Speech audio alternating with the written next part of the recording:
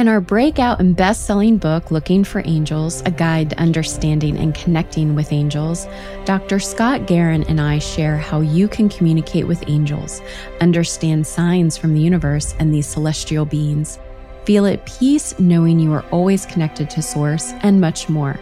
Get your copy today at lookingforangelsbook.com, Amazon, Barnes & Noble, or your local bookstore.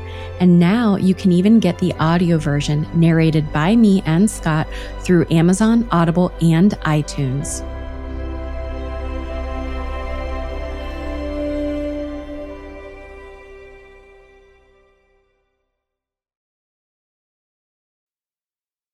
Hi, y'all. Nicole here. This podcast is intended to inspire you on your personal spiritual journey to inner peace. I am not a psychologist or a medical doctor and do not offer any professional health or medical advice. This applies to the podcast guests and or co-hosts. If you are suffering from a psychological or medical condition, please seek help from a qualified health professional. You are listening to A Psychic Story, a podcast that shares behind-the-scenes insights of people who lead supernatural lives among the ordinary. And I'm your host, Nicole Bigley. Join me every Wednesday as I dispel the myths behind magic and lore. Welcome to A Psychic Story.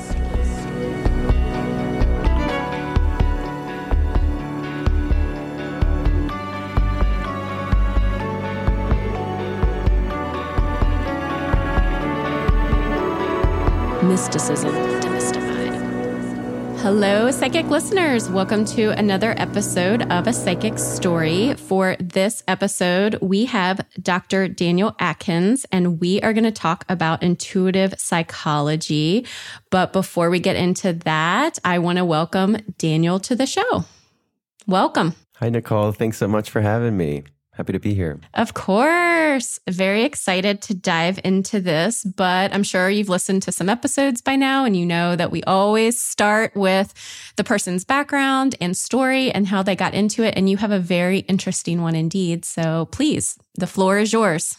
Okay. Yeah. Telling the story is always interesting because it always goes as far back as we can remember, really, even if there are really bright moments that proved to be pivotal. So I came into the world and I've come to know over time that I just came in with a really dysregulated or just really sensitive nervous system. So I had lots of tantrums as a kid, was just very uncomfortable in my body. You know, as I sort of, in grad school, when I was learning about the autism spectrum, I was like, oh, you know, a lot of that resonates with what I ripped all the tags out of my shirt. I had debilitating stomach aches. There was a lot of stuff going on in my body that I later came to conceptualize through the lens of trauma, but it's, you know, that word can be very all-encompassing. But so from that experience, you know, it just led to a lot of challenges. I had a lot of, eventually I got a lot of psychiatric diagnoses, anxiety, depression, OCD, ADHD, pretty much anything you could give to a kid, I got it. Couldn't pay attention, couldn't behave. You know, I struggled. And the element of that experience that really stuck with me over time was just the intensity of my emotions. They just seemed to be more intense than other people. I couldn't know that for sure, but they pervaded my view. Like it was, you know, it was front and center, my emotional experience. And I could sense other people's inner worlds as well. I didn't know how to make sense of it at the time. And I'm sure everyone's experienced, you know, walking into a room and feeling the energy of the room, the vibe of the people. It was very intense for me. Anywhere, any person I was with, an environment I was in, I was sensing the intensity of my own, what I would call energy or energetic field or emotion energy, and that of others. So that really came to dominate. And over time, I did lots of things to cope with that. I didn't know that that's what I was coping with. But I sought out substances, used lots of drugs. I did lots of things to try to manage that inner experience, so I could be social, so I could let the very naturally passionate and vibrant person that I am shine and not be dimmed by a lot of the stimulation that kind of kept me stuck. And, moving ahead a bit, after college, I was still coping with a lot of this. I didn't necessarily have the language for it or know what I was experiencing. I eventually got really sick. And that became one of these pivotal turning points. It didn't feel like a medicine or an invitation to grow at the time. It felt like a death sentence, and it was rough, but it did lead me to change pretty much every aspect of my life. I just totally cleaned up my lifestyle. At the time, I really had no idea what I wanted to do in life or how I could really find success in my own way. But I had been drawn to psychology. I studied psychology in grad school. And that ultimately, just that sickness out of desperation led me to continue healing and learning about myself and my body and my mind. And it ultimately led me back to grad school, where I studied and eventually became licensed as a clinical psychologist. And so I was on this path. I thought I'd found my thing. Once I found psychology, I was like, okay, I think I was meant to be, in the healing profession. Like, I've struggled with all this stuff, and, people have always liked to talk to me and have mentioned that they could share with me. And so it was fitting. It was fitting after years of confusion and trying different things. And it's like, okay, I'm going to be a psychotherapist. Like that fits. And it fit better than anything had before. But I continued to get sick, and I actually study. Because of my own personal experience, I wrote my dissertation on the diagnosis of chronic fatigue syndrome, which is what I had received. And I got introduced to a lot of psychologically minded doctors who are exploring what I would call mind-body medicine. And it was still, even though a lot of research and a lot had been written about it at that time, it was still pretty new. When I was I wasn't learning about it in school. It was my own personal journey that led me to pursue that. So I was still pushing, I was still expanding. I found this world where I could be effective, and I am a pretty good therapist, and I kind of knew it. Had a pretty big ego about it, and definitely was still attempting to validate all of these conditioned beliefs I had about being good enough, being smart enough, which I never felt as a kid because of all the things going on. So I did really well academically, and I was learning these theories. I was trained in psychoanalysis and early attachment theory. And so it all seemed to be going well. And I got the internship that I'd really wanted. It was really competitive. Was at this clinic working with really young kids and families and high conflict couples. And it was all cool. And yet I was still getting sick. And at that point, it had been like 10 years, and I was getting sick every week. So I'd gotten percentages better, but it was debilitating. And throughout that time, in retrospect, I can look back at experiences that I had energetically, emotionally, that clued me into what you might call some gifts or capacities that I was taking in or absorbing that weren't really supporting me at the time, but that I could see could be leaned into. And my mother, who was really the one who introduced me to energy healers and people with different ways of knowing, who might call themselves different things like intuitives and shamans and clairvoyants, had kept, nudging me like, I know you're doing the psychology thing, but you're still struggling a lot. So why not consider meeting with this person? And, so I would just say yes, just to appease her. I'd be like, sure, I'll have a past life reading, or sure, I'll meet with this clairvoyant. And, but the thing is, I always had a powerful experience, like immediately meeting with some of these healers. I could just feel it in my body. I could feel shifts. I could feel an opening energetically that I'd never felt in a traditional therapy setting or any other sort of healing experience that I'd had. So it kept building and pointing me and pulling me this way. And I was pretty resistant. I was like, no, I'm a psychologist. I have these theories. This is how you do this work. And so for a while I was like, I was doing this energy work because it's what was working for me, even though I had years of traditional therapy and I was doing it. I was juggling it until it came to a point where my therapist was actually getting quite jealous that I was kept talking about all these other modalities. And I had to leave that therapy because, it's a longer story, but it says a lot about the field. And, but I was trying to sort of do that for myself and yet then show up at work and do this other thing. And, I still remember one healer who was very powerful for me said, like, yeah, you can keep trying to stay in a box as this really traditional therapist, but you're going to keep getting sick. And when she said it, I was just like, yeah, gosh. I can see that. I can see that. Yeah. And I knew no one was going to understand, not really anyone in this. I mean, there are people all along the spectrum of healing, but in the field that I was in, when you're training to be a clinical psychologist, it's not something you hear people talking about a lot. Maybe in the future you will. I hope that with what I offer, I can be a bridge. And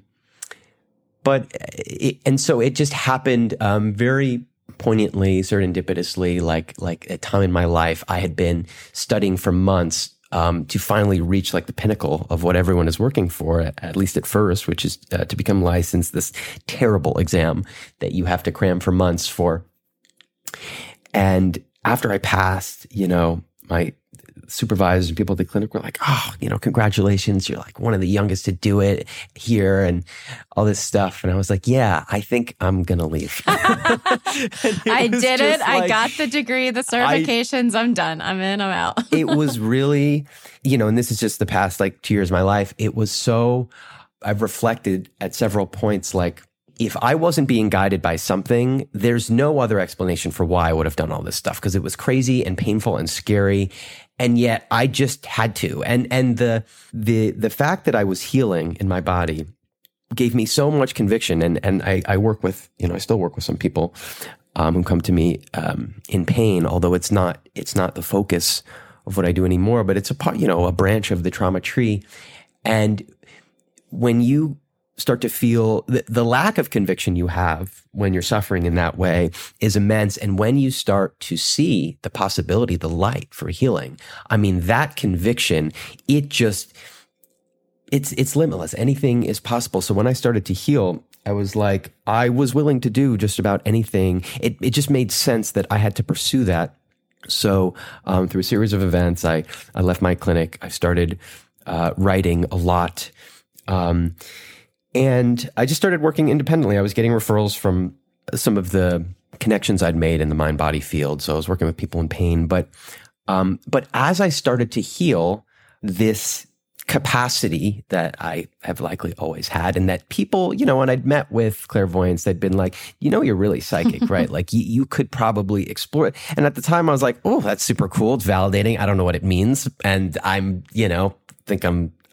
think that's what I'm going to pursue, but thanks for saying that. And yet when I really started to heal the body and the mind, because a lot of the manifestations in my body were from all this fear conditioning in my nervous system, which I could talk about, I relate to ancestral lineage and things like that. But yeah, my whole life had been led by fear. Even up until the point where I was having success, it was still fear-driven. It was an attempt to, be good enough, be smart enough, prove my worth as a therapist or whatever. And leaving that clinic was like, yeah, I'm done with this path. I'm done with seeking validation and approval. And it goes back to the original group, the family, and my parents and all that. And I was taking my power back, which I think really is a crucial part of all of our healing journeys. And along that way, I just started, and I was working with someone who was very intuitive and was guiding me. And so I was checking in with myself. I'd experienced muscle testing, which was really fascinating for me, that you could just sort of they refer to it as kinesiology, reading the body, but I really think underneath that, it's just an intuitive process. And so I was calling it what I was doing muscle testing. I was checking in with myself, seeing if I could get yes or no's. It was all playing out, it was just, low stakes, like what should I have for dinner, things like that. And then, and I had a pretty strong meditation practice for a lot of my life, but it wasn't until I started healing in this way that I could feel energy flowing through my body. I started having experiences I couldn't explain. Like I would call them emotion seizures because it felt like this intense energy was flooding through me. The mornings used to be the worst time. Felt like I had COVID actually. And I listened to one of your recent episodes where you talked about having it. It felt like that. And yet the morning became transformed. I started waking up early. I wake up at like 4:30 now. I have a pretty extensive morning practice and just these unexplainable sort of transformative experiences started happening that were just moving me forward. And so this was all leading me somewhere that I couldn't explain, but I started meditating before clients and I started getting visions of maybe just metaphors or pictures of their face, emotions they were carrying. And I would never bring it in. I still had, I still use a lot of what I was trained in and how to relate to people and things like that. Although it's shifted, but it was messy because I was letting go. I didn't even want to call myself a psychologist. I was in this very transitional place. So at the time, were you doing psychology? Is that the clients that were coming to you? I got licensed, and in many ways, I was still a psychologist. I probably the concrete difference was that I had left the clinic that I was working at and I started working independently. And I stopped taking insurance because, so a lot of what psychologists do in terms of diagnosis gets intimately tied to insurance. Like if you're going to take insurance, you have to diagnose. And so there were a few reasons why I left. Like it wasn't just that this intuitive piece was showing up. I realized that I no longer wanted to diagnose people because I had always been very resistant and I was very resistant supervisee and I challenged everyone that, tried to teach me things. And so just like when I said, how would you like me to introduce you? And you were like, exactly. That's where it's coming from. Okay, there we go. Yeah. I have that for sure. Have my own way, trying to be more, my own lessons of opening and flexibility. But there just was a piece of me that was like, you need to create space for yourself. Like you just need to create space for something within you to come through. And you can collaborate and you can work with other people, but it needs to start by clearing out space. And when you go through something like grad school, it's just books and people are just throwing things at you to absorb. And I absorbed some of it, but not all of it. And those diagnoses never helped me. And I just, and I do understand that I'm on one point of the spectrum and people can be at all kinds of points on the spectrum with labeling in general.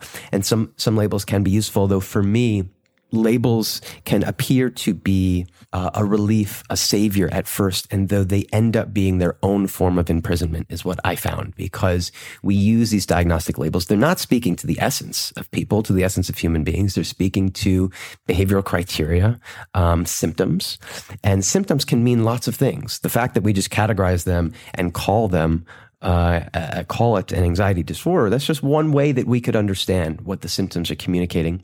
Yeah, and why? It's like the big part, right? And why? Yeah. Mm-hmm. And why? So it's like, okay, so you got the label. And for a lot of people who are very confused and disheartened, and particularly people in pain too, because it crosses over to the medical side, particularly when you had, like for me, I was overcome with all these widespread body and pain, fatigue symptoms, and there was no label. So I was like, so a lot of people are in that position, like, but what is this? What is this? And so you get the label and you're like, someone knows what this is, but it's an illusion. They've just called it something now. And so for the diagnosis I received, there's no biomedical etiology. The history of the label is very messy and a natural way that we want to make sense of our experience, but it falls short.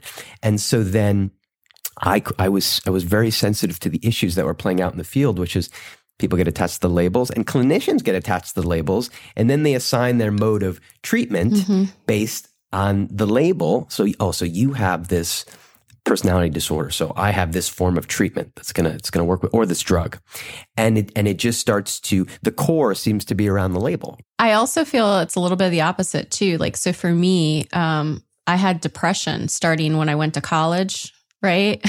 College is a theme here for us. But when I went to school and there was that whole experience, and I went to therapy, I went to doctors, I went to all these things, like different moments. It wasn't like I was depressed my whole life, but I had these crushing blows on occasion.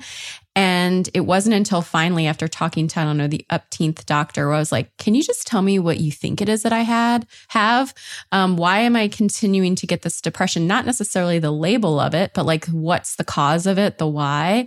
And I had to repeat back to them. And then they were like, well, your anxiety, like you have this anxiousness, and then that anxiety, if you're not dealing with it, it ends up triggering the depression. And I was like, okay, great. Why couldn't someone have told me this forever ago? Now I get the reason of sometimes not just because they said the same thing, like, well, we don't really want to label it or like diagnose. And I was like, but then I can be self-aware that I'm having anxiety.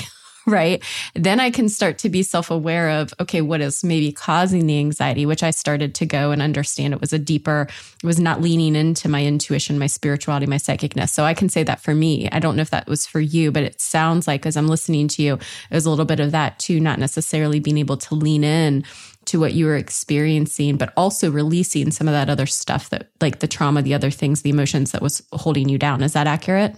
Yeah. And I would say for pretty much all human beings, we could say that a core aspect of our suffering is not being able to tolerate or be with our experience. That's really like at the root of so much. And there's so much anxiety.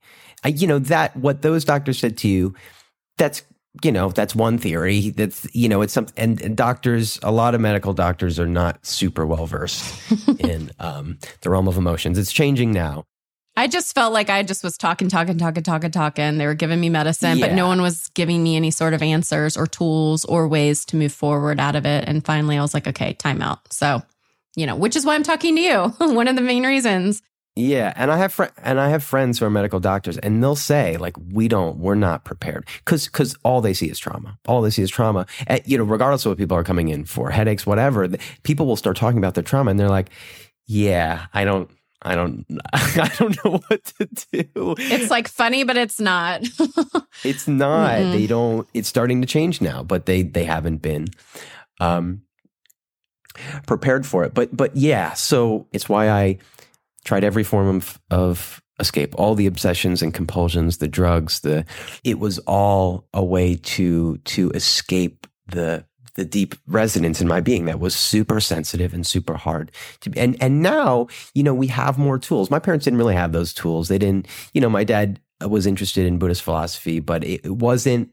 And so I discovered some things that I resonate and speak to now, but I didn't know how to integrate them at the time. And so, yeah, I was deeply depressed and anxious, and they are like two sides of the same coin. But from my experience, a lot of recognizing intuitive capacity and leaning into our gifts is working through the scar tissue of our fear conditioning and our anxiety. And even when I was recognizing the capacities, all the fears and doubts, and as I started to take these larger leaps, which led me to moving across the country and all, and where I'm at now, was a long, messy journey and super scary, but working through a lot of the fear and the conditioning is what just continues to open up our path. So I really see that as the essence of the healing journey, which I would parallel to, discovering our gifts. Well, you say something that's sticking out, that what was popping in my head was that whole, I don't want to say it was harmful to us, but that whole mentality of probably when our dads and our parents were going through the things that they was mind over matter, right? Like your intentions and your mindset are so important. But when I look back at least when I was growing up, when that was happening, my dad tried to do it because he was trying to toughen me up because I was such a sensitive kid. I would cry if, somebody stepped on an ant kind of thing. So I had to kind of live, my life and function in the world. But at the end of the day, it's like, mind over matter, or like this, that, and the other. And it just represses our emotions. It represses our feelings and or any sort of trauma experiences that we're going through. And it doesn't allow us to like embrace that and to release it and let it go. And just that repression of everything. And so now I'm feeling, and thankfully, at least I'm seeing some of the medical community turn a corner a little bit. is that intersection between not just the mind-body matter, but also the emotional aspect, and how holistic practitioners hopefully can start to work with each other within the community, the medical community as a whole. We're not there yet, but at least we're starting. Yeah. And I think the beauty of that, and I do think the word trauma has become so buzzy that it loses a bit of its meaning, which is why it's important to explain it. I will say the benefit of that word is that a lot of doctors have started to see, oh, okay, there's some roots here. And, what I like to say is no one escapes childhood unscathed. No one does. It doesn't matter if you've had acute instances, of abuse or neglect, or you just felt like you had a pretty good childhood. Like, no one escapes unscathed, because that's just not how it works. Like, we don't come in as blank slates, and we're carrying generations.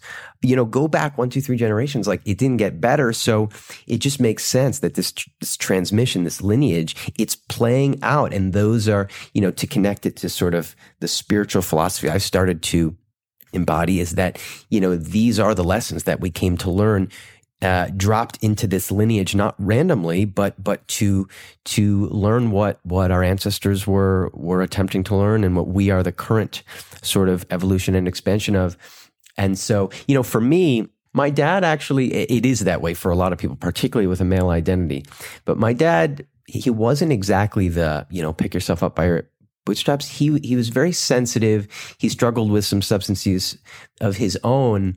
And both my parents wanted to be there, but they were coping with their own stuff. Like my mother had a lot of trauma. She, both her parents died like right around when I was born, but the experience, I won't go into all the details, but she felt like she had to be walking on eggshells and stuff. And I was the firstborn. So there was just a lot of stuff that was for everyone in that generation, because no one really knew that they were even supposed to be exploring this, So there was just a lot of stuff they were coping with.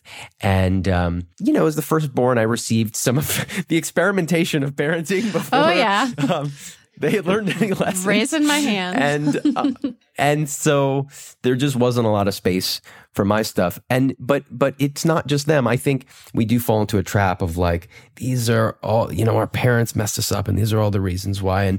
But I came in with stuff. Right. I came in with stuff that was playing out. So it is this dance. And yeah, it's we're all attempting to heal our child wounds. That's kind of the deal. Well, and our past life wounds too. So let's add another layer. But I want to go back to something you said, which I'm sorry, we got a little bit off track. I interrupted you, but when you were talking about the meditations that you were going through and how you were feeling that you were starting to finally release things or open up, I don't remember the exact language that you were using, and then something was coming through. So talk a little bit about that and how you, one, on a personal level, were starting to tune in and release and heal. But then when you turned the corner and wanted to start to do what you're doing now, which is a combination of the intuitive psychology. Yeah. So the first way it started to really, I know people talk about, I'm not super like well-versed in the labels and stuff, that different kinds of like clairvoyance. The clairs, it's okay. That kind of, yeah, I don't know, but I know that I felt things really deeply in my body. And that was sort of the first awakening for me. Was actually, I first got introduced to this kind of energy-based work called network chiropractic work. Doesn't necessarily seem to belong in the chiropractic family, because it's not about cracking at all. They're very lightly, they're actually just using their intuition and energy to help create flow and alignment in the nervous system. And I started having psychedelic experiences like on the table. I was like bursting out laughing. I felt all my symptoms vanish instantly. And so there was, I don't think that any tool is the answer, but that was an entryway for me into like, oh, there's something. And I kind of knew on some level, like a lot of the manifestations of my pain and sickness were trauma, were other stuff. And a lot of clinicians know that too. They just don't necessarily know how to take you there because it's mysterious. But this modality, like it cracked me open. I was like, oh my God. So I could feel this intense light energy. It was like I was discovering my energetic body for the first time. Like, oh, this has always been here, just layered over by all my, physical and emotional blockages and all this stuff. It was like someone had just, cleared the clouds, and I could just see my essence more clearly and feel it. And so at that same time I was discovering Dr. Joe Dispenza, who is, a really powerful figure in the energy world. He's on my nightstand right now. Yeah. He was trained as a chiropractor too. It's interesting who is drawn to that field, but he had his own healing journey and awakening, and he does really cool work. And but what really carried over for me was his style of meditation, which was really energy based, and he was, putting electrodes on people's brains and showing what was happening. And when I started intentionally practicing with that kind of visualization, I'd practiced a more traditional Buddhist kind of meditation, which is what my father introduced me to. And I'd done silent retreats and stuff like that, but I wasn't getting anywhere. And some people might say, well, you're not supposed to get somewhere. And I would disagree. I'd say we're all trying to get somewhere, whether you acknowledge it or not. And, my thinking was painful and I just hadn't healed enough. But at this point, with the visualizations and just, I think this awareness that this energy existed in me, when we just bring intention and awareness to what we're doing, it changes the quality of the experience. So the meditation started to change. I started to access these states of like bliss that I'd done lots of drugs and things like that. Nothing really touched this that I could just access within me. It mind-blowing, really mind-blowing. And from there, I just now, meditation, it's just so important. And it's really, I think in all healing modalities, all healing happens in the present. And meditation is another one of those words that gets really buzzy. So when you say it to people, they're either like, oh, that's for me, I do that, or that's definitely not for me. But there's a lot of room under the umbrella of what that means. And it's changed a lot for me. So I started tuning in, I would say, before meeting with people, and the intuition was growing. I just started to know things, and it was playing out. And then at a certain point, I just started hearing spirit guides. Like, I don't even really know. I can't say when it happened. When I started even using that language with my parents, they were like, and I was like, how did you hear them? Was it in your head? Was it like telepathic? Was it physical hearing? How do you hear them? Or then and now? It's a good question. I don't know, depending on what you mean by those words, like physically and telepathically. Like I hear them in the same way that I hear the voice in my head, but they're different voices. The energy, it feels different. I can feel different guides. They have a different resonance. They say different things that I don't think I would have known. Although, I've wrestled with this because, I'm still interested in psychology and things like that.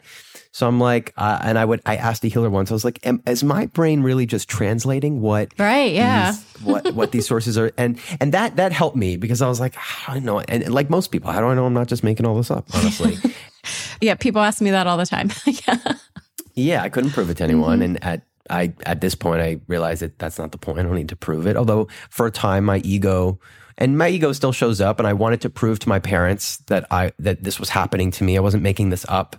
But anytime I tried to use intuition or things like that, out of integrity, with a sense of wanting to prove it, it didn't work, and it blew up my face. And, and so I kind of learned those lessons, but it continued to happen. And I would say to them, like, to my parents, like, look, I know how this sounds. Like, if you told me the version of me a year ago that these are the things I would be talking about, I'd be like, I may not have dismissed it outright because I'm a pretty open person, but I would have just said, that's just not my experience. So I can't really speak to that. It's just not my experience. And at that point, I was still open to other people doing it. Right. I met with other people, and it was powerful for me. So I didn't know how to make sense of it, but I was like, I think they just have other ways of knowing, because I had experiences with a shaman where she created space for all this emotional trauma and I was just burst out crying, all this. So I was having these experiences, but I would have said, for me personally, that's not my experience. And then it just was. It just turned on. So you said that it was just like one day they just started talking to you?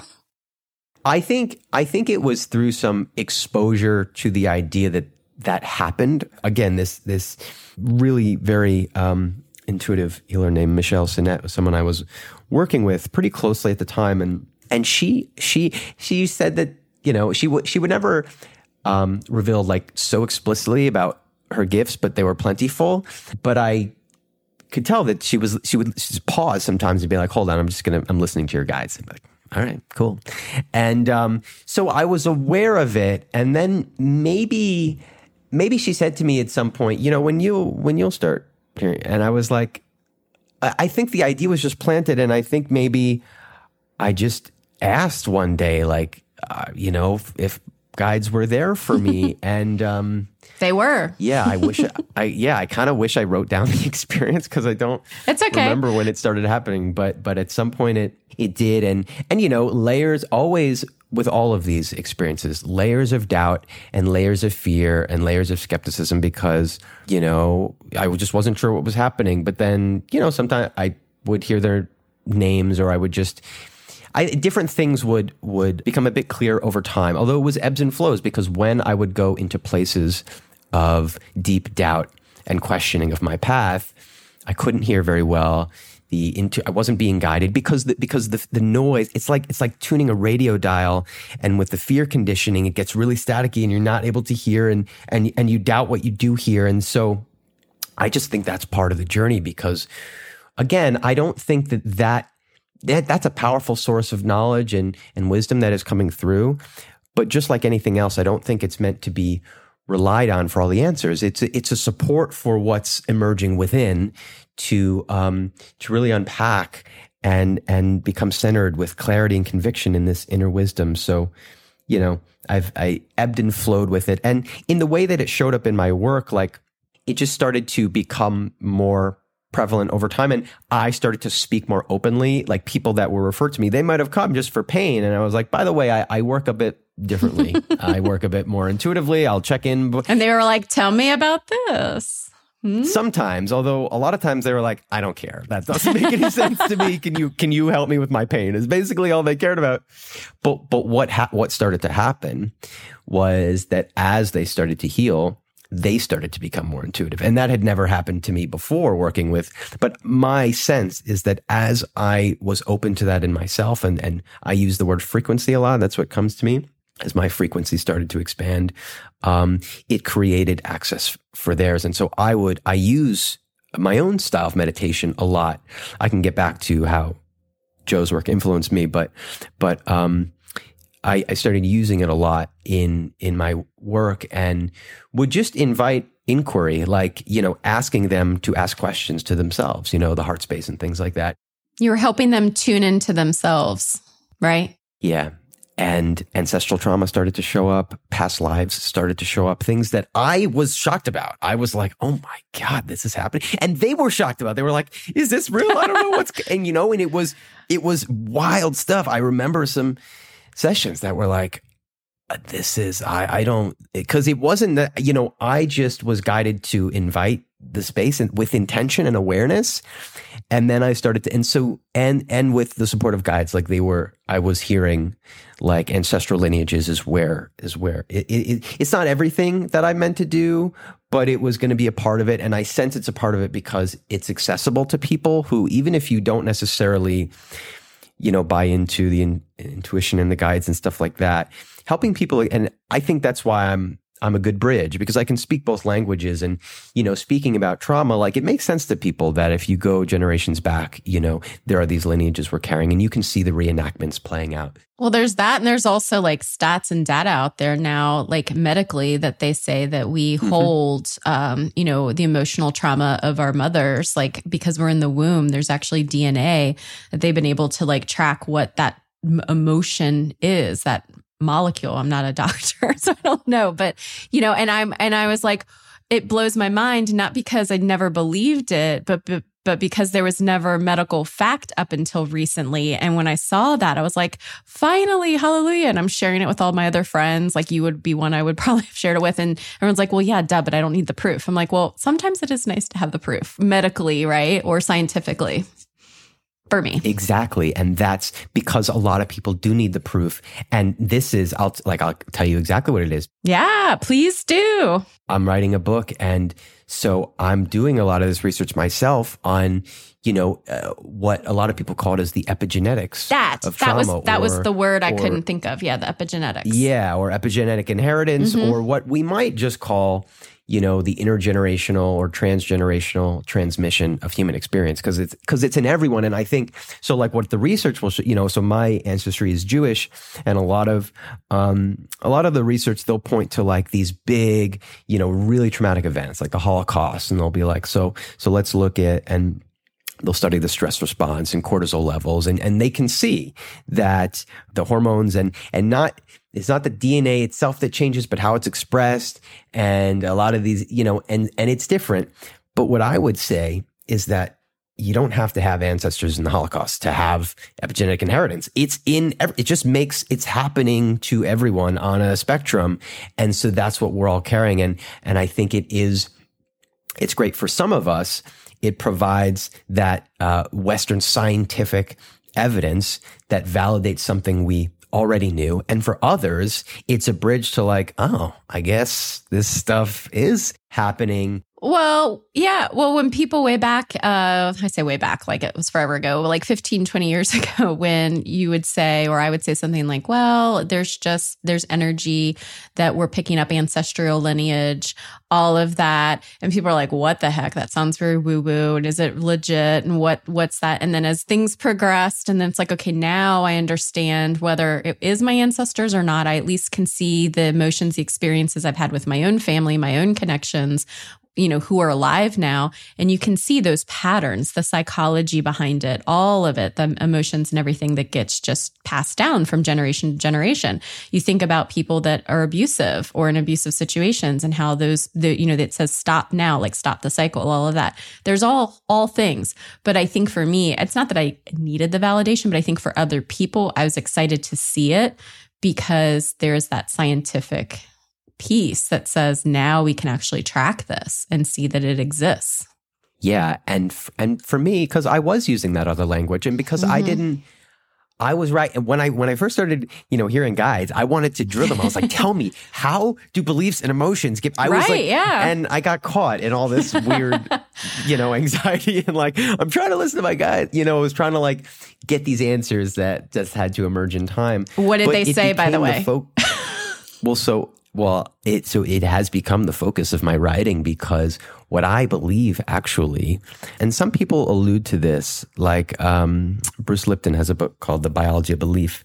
And I believe that surface level of ancestral lineage and epigenetics, that's great. And that's a great bridge. But I do think it goes a layer beneath, because we're not physical beings. So I do sense, and I've talked to some other healers about that, there's almost like an energetic DNA, like an energetic lineage, and that what I would call like the core material of trauma, like the substrate, is like is beliefs, or like belief energy. I just use the word energy because I don't know what else to call it, but I sense that conditioned beliefs about ourselves, others in the world, are passed down and actually wire the nervous system and the brain.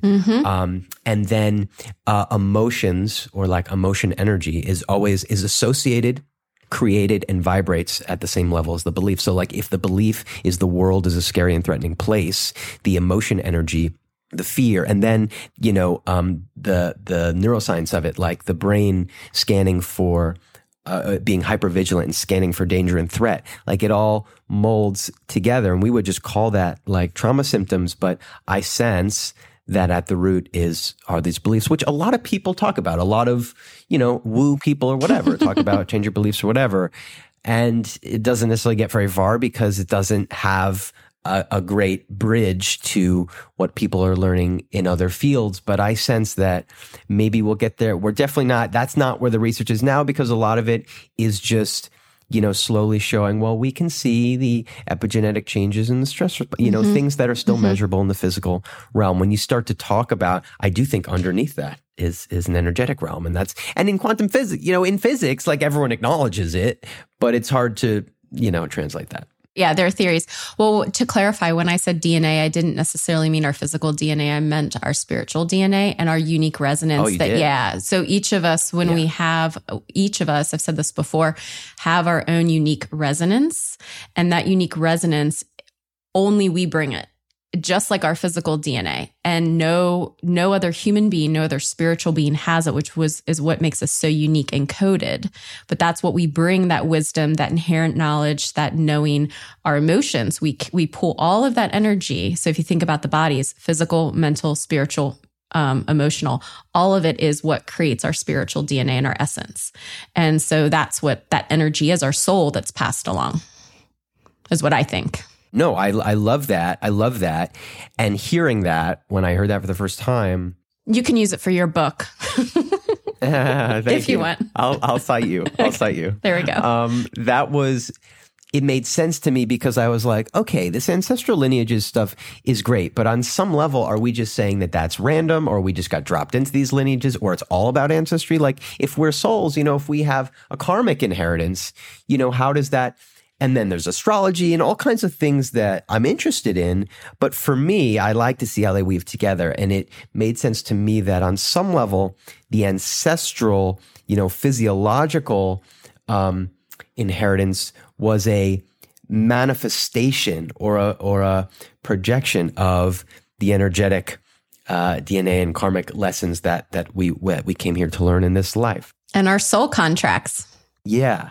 Yeah. So like the ancestral lineage is a manifestation of that contract. And then, and then even in this life, the traumas that we experience, are in some ways reenactments of so what I'll say to people is like, we don't have to go digging for suffering. Like, yes, there's all this stuff, but like, what's going on now? Because it's always going to be reenacted in your current circumstances.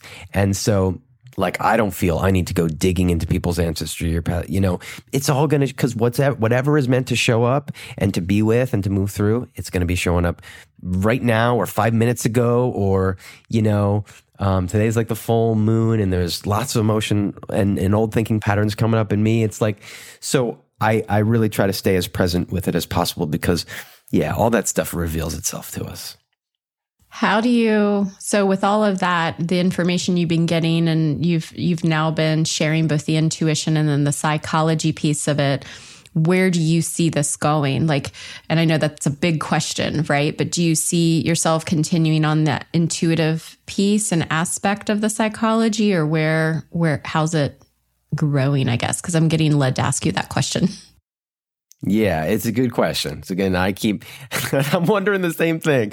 I think a lot of the guidance that I get is that I'm really just meant to go with it and experience and open with it. That unfortunately, I'm not going to get all the answers ahead of time as to where it's going, but I do get visions of, I worked for a long time just individually, and I still do that. I do it virtually, and because my journey was like picking up from Chicago, where I'd lived for 10 years, and driving intuitively without a place to live and really no plan at all across the country to California, where I live now. And that's a whole other story, but I was still connected to working with people one-on-one. I like it. And it was the only sort of opportunity to serve that was coming my way, until I started hearing that I was really meant to start creating workshops and working with groups and larger groups of people, and that I keep seeing myself on stages, and that really I sense is where this is going. And there's other things. I started a podcast, and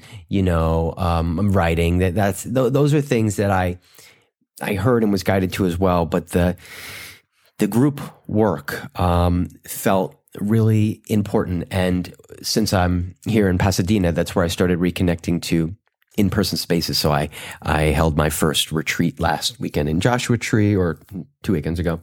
Thanks for the invite, by the way. Just kidding. Next time. Are you close by? No, but I would love to go to Joshua Tree. Oh, next time. You're invited. Sign me up. Okay, sign me up next time. All right. You're invited. Yeah, you're invited. I already have plans for the next one. And, really just connecting with the community out here, which you can be a part of. And because I had some close friends in the Midwest, and all my family's on the East Coast where I grew up, but I I was becoming very different. And I was already different, but I was becoming drastically different. And it was cool at first. It's like, yeah, like Daniel's doing this. We should go to his workshops and stuff. But, at a certain point, the guidance was like, you need to go and align with people who are growing maybe in the direction you're going. So I started, to make some friends and just being here in it and develop these workshops and stuff.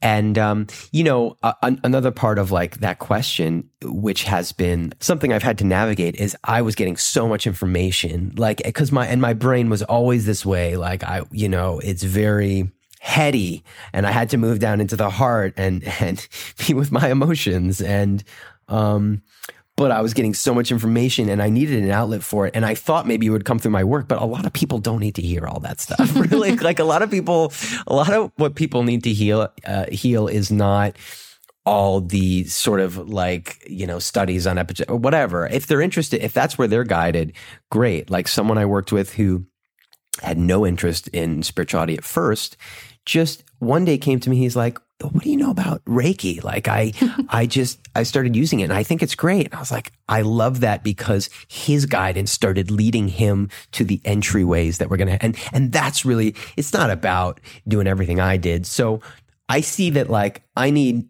channels for what's meant to come through me, like my writing and, people, I interview on the podcast. I'd love to have you on. And, and so there are those outlets for all of that other stuff that are like cool conversations, but then, it needs to meet people where they're at in the workshop space. And when I'm speaking to groups, what I really do is I just channel and I don't really prepare what I'm going to say. Like I used to do PowerPoint slides and all this stuff for when I was, in training. And then another healer was helping me. It's like, yeah, you're not doing that anymore. Like you're not preparing for these things. You're meditating. So I meditate and then I show up and it's a little scary, but it comes through what's meant to come. And I trust that what comes through is meant for them.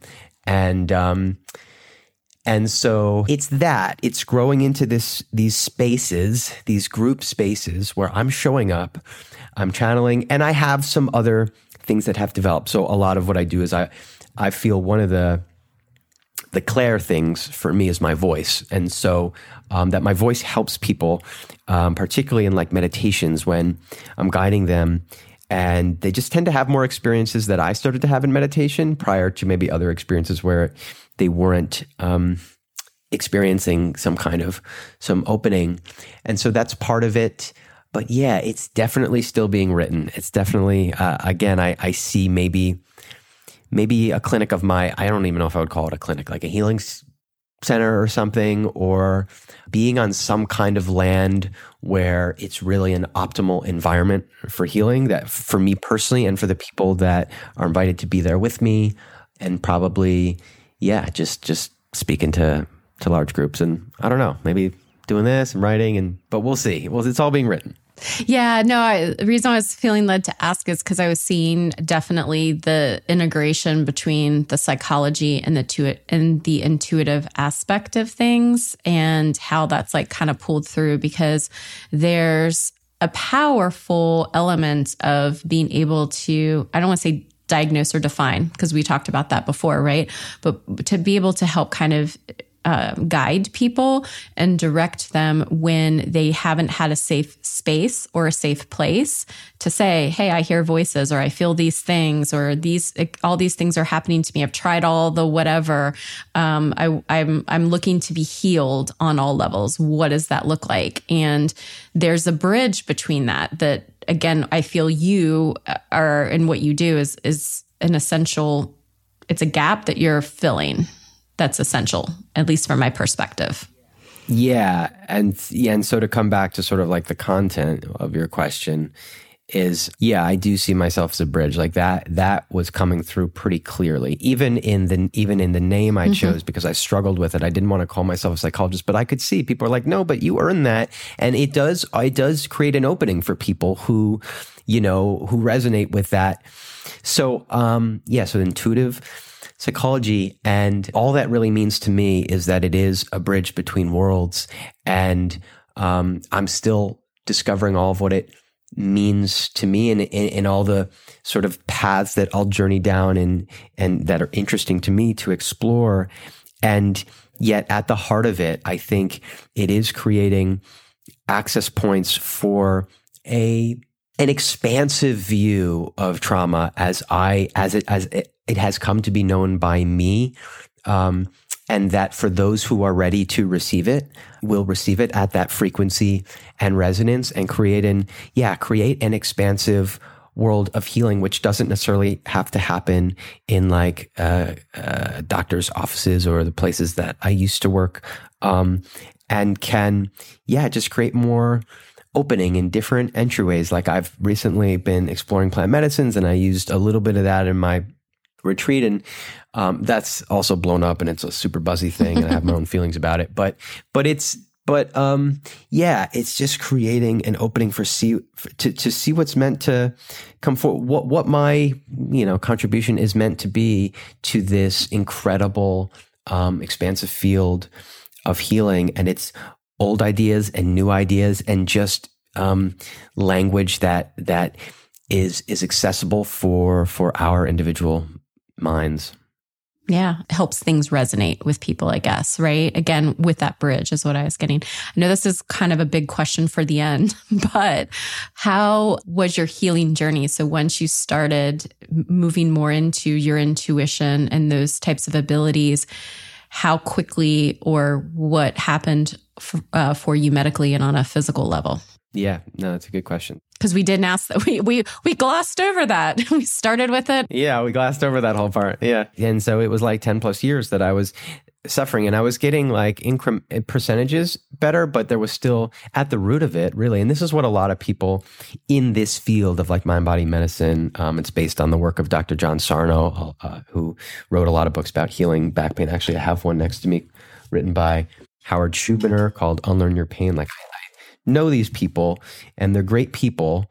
And a lot of their work is also about accessing, the repressed emotions and trauma, but they want to have basically nothing to do with spirituality. So when I'm on this big listserv with all these famous, and I started writing like, what about this energy and ancestral? And they're like, yeah, cool. Anyway, back to the research on, because a lot of the doctors, they're just getting used to the words trauma, and my brain's already going off in these other directions. You're already like light years ahead. Yeah. But because that's what was working for me, like I had a lot of these tools, this somatic experiencing and trying to, get the trauma of the body to speak. And, I'm reading Bessel van der Kolk's, Body Keeps the Score. Like it was a lot of good material within the traditional field, but I think I had to be very honest. And although I love the ideas, it just wasn't enough for me. I was still getting sick. And so when I started opening to that intuitive path, when I could feel the energy flowing through, it was very physical. I could like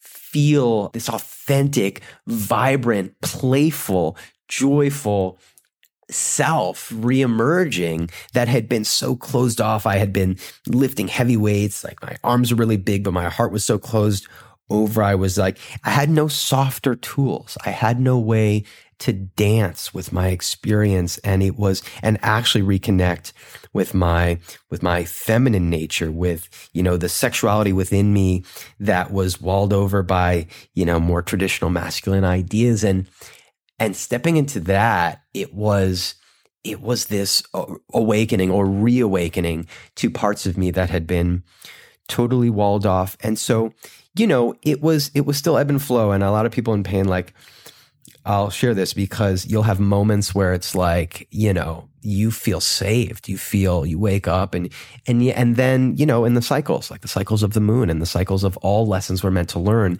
it comes back to continue teaching us to get at the roots and the tendrils of the fear conditioning and the doubt, really, which is what is maintaining, to speak to like the wired neural pathways in the brain, continuing to send signals, stress signals of pain. Underneath that are these roots of fear and doubt that we're not really capable of healing, that we will have to struggle with this for a lifetime.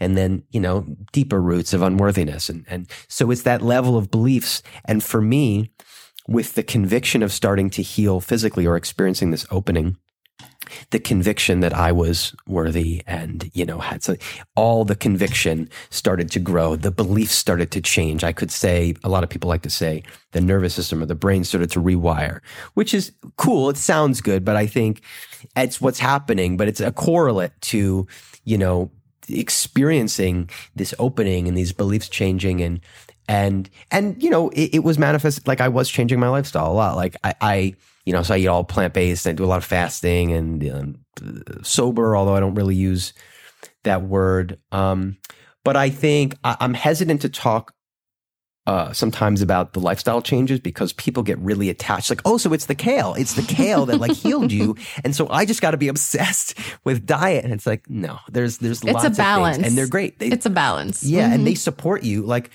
they support me, but the healer is within. And so from those energy-based meditations and stuff. But I mean, there were periods where I felt laid up on the couch for like, a month or two at a time because the healing was it was intense. It was just like the rest of my life, but I had a different framework for it. It was, my like on a cellular level, I could feel my nervous system was upgrading, but I needed a lot of rest. I have a finely tuned instrument of a body, which is something another healer said to me.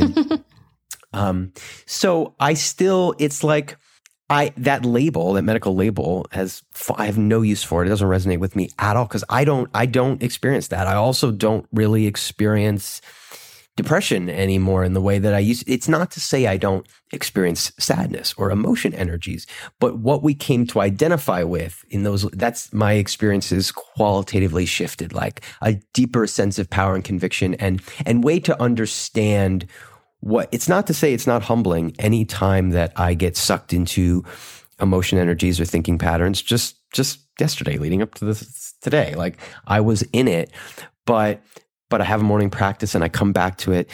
My body is the healthiest it's ever been. I mean, I needed there was gut stuff too. I was healing a lot of gut issues, but yeah, so it happened. It all happened so aligned and parallel in the sense that as the body, the physical cellular healing was taking place, the intuitive awakening was happening. I was making choices that were changing my circumstances. So it's all connected, like the exposure to, as the frequency upgrades, the nervous system rewires, what is manifesting in our circumstances that is no longer resonating changes, people, places, and things start to fall away or come in, opportunities, books you see on the shelf that you'd seen before, but now you are interested in, everything starts to manifest from the frequency. So that's just what's happening. Now I'm speaking to you from an apartment in Pasadena where, like a year, I remember I moved in January,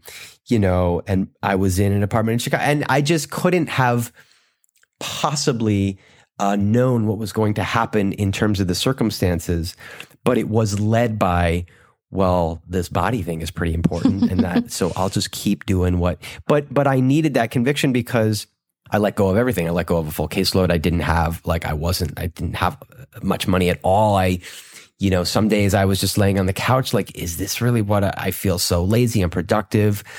But the reinforcement, the support from my guides, from healers I was working with, from learning about how other people's journeys unfolded, that like this was how the body healed, kept me going and still does.